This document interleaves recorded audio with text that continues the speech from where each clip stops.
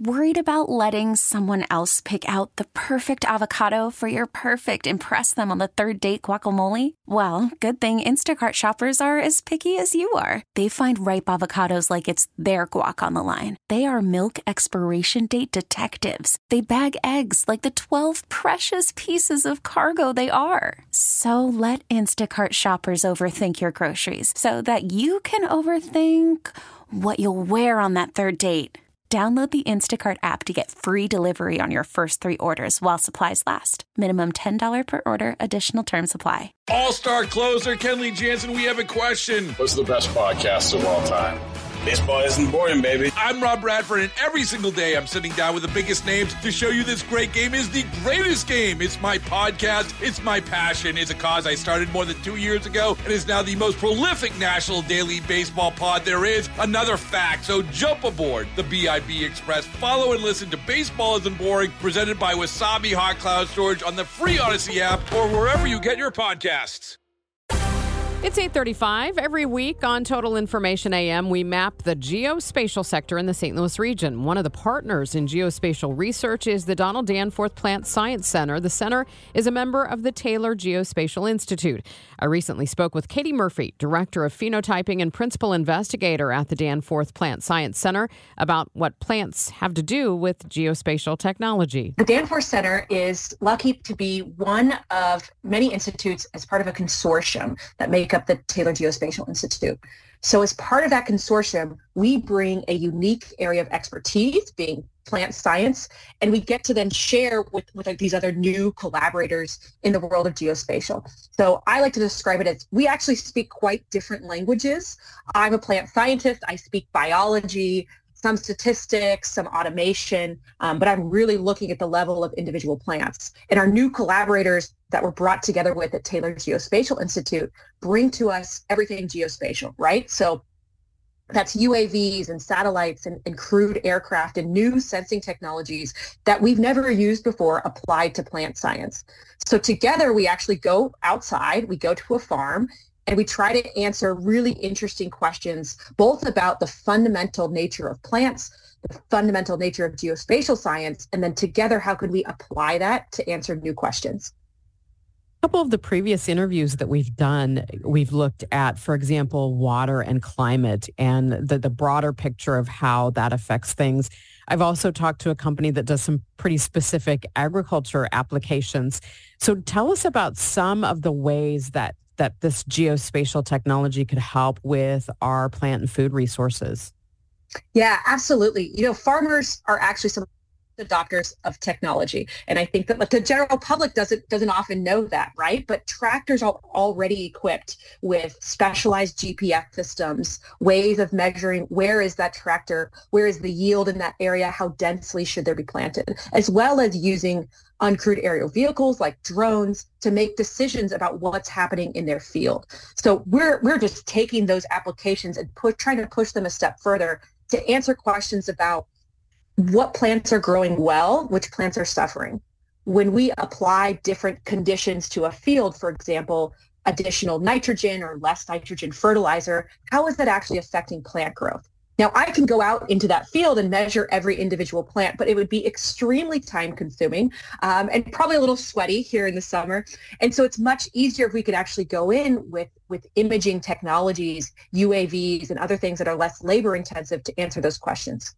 Now, to do that, we first have to have the people on the ground as well, right? We need to prove that those technologies are applicable in these new ways. And we need to figure out where do these hand measurements correlate to things that are being measured from the sky.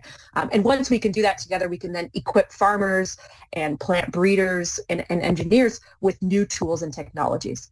What about insects? Insects are such an important part of our crops. Could this be used to track insect populations? That's a great question. Honestly, I have not thought of before. So maybe, right? The sky is the limit, right?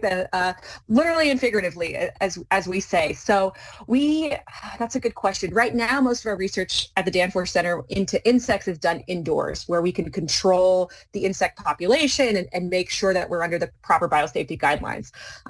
But I do feel the sky's the limit, right? When we think about what's happening outside and what's happening on a farm, how do we assess plant disease? How do we assess insects? And how do we do it in a way that's going to reduce human input, human time, while getting farmers higher yield and reduce pressures from those things that reduce farmers' yields?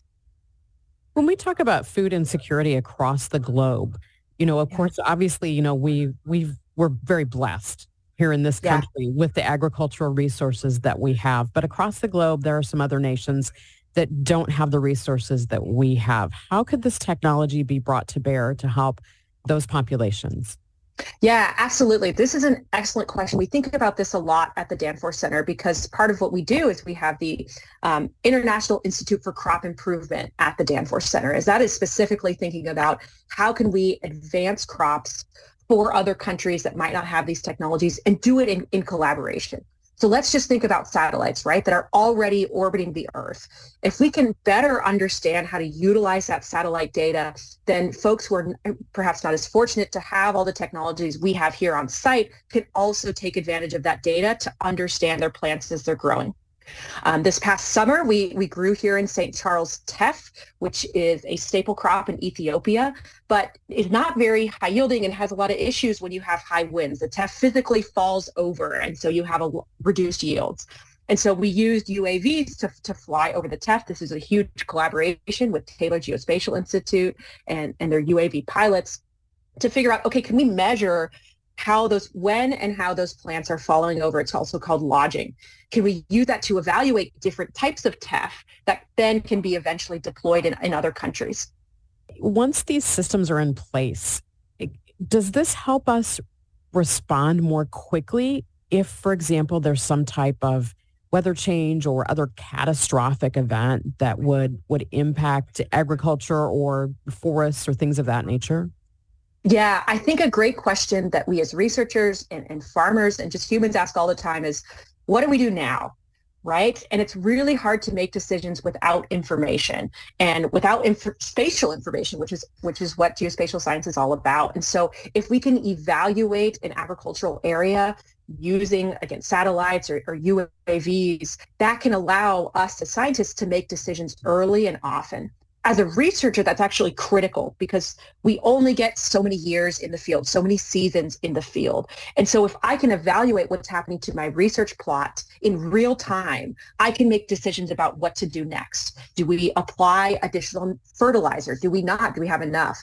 Are there areas that are flooded or look like they have other disease pressures measured in close to real time, right? Right after you take those images and assess them in ways that we couldn't do before. I'm curious about the learning curve, both for people in agriculture and for researchers when it comes to maybe in the past, maybe working off of spreadsheets and a lot of data that way to now maybe working with some of these interactive maps.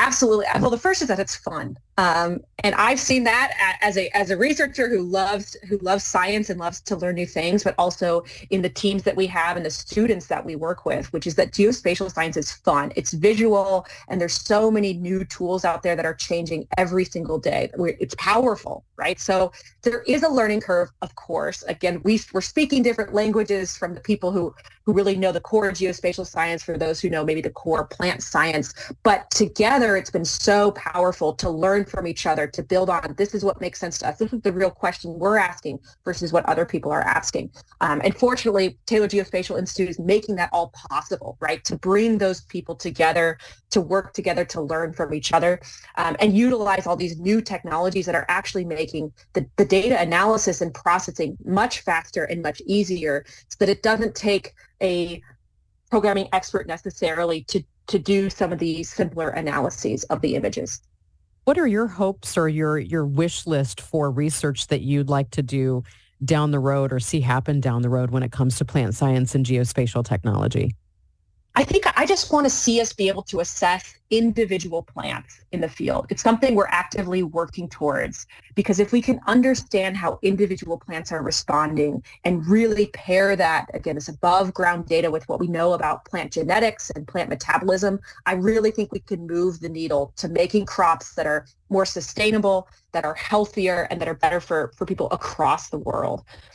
Right now, what we're trying to do is combine the bird's eye view with the worm's eye view, which is incredibly difficult. How do you understand roots as they're growing over time? Because they're underground and you have to do a lot of digging. And so we're trying to combine what we can understand both above ground and below ground and pair that with where in the field is a particular plant. And that has been such an exciting research avenue that we're just, I think, starting a journey on, and we're soon going to learn so much about the whole plant when we combine this geospatial with the plant science. That is Katie Murphy. She is with the Danforth Plant Science Center. All-star closer Kenley Jansen, we have a question. What's the best podcast of all time? Baseball isn't boring, baby. I'm Rob Bradford, and every single day I'm sitting down with the biggest names to show you this great game is the greatest game. It's my podcast. It's my passion. It's a cause I started more than 2 years ago and is now the most prolific national daily baseball pod there is. Another fact, so jump aboard the BIB Express. Follow and listen to Baseball Isn't Boring, presented by Wasabi Hot Cloud Storage on the free Odyssey app or wherever you get your podcasts.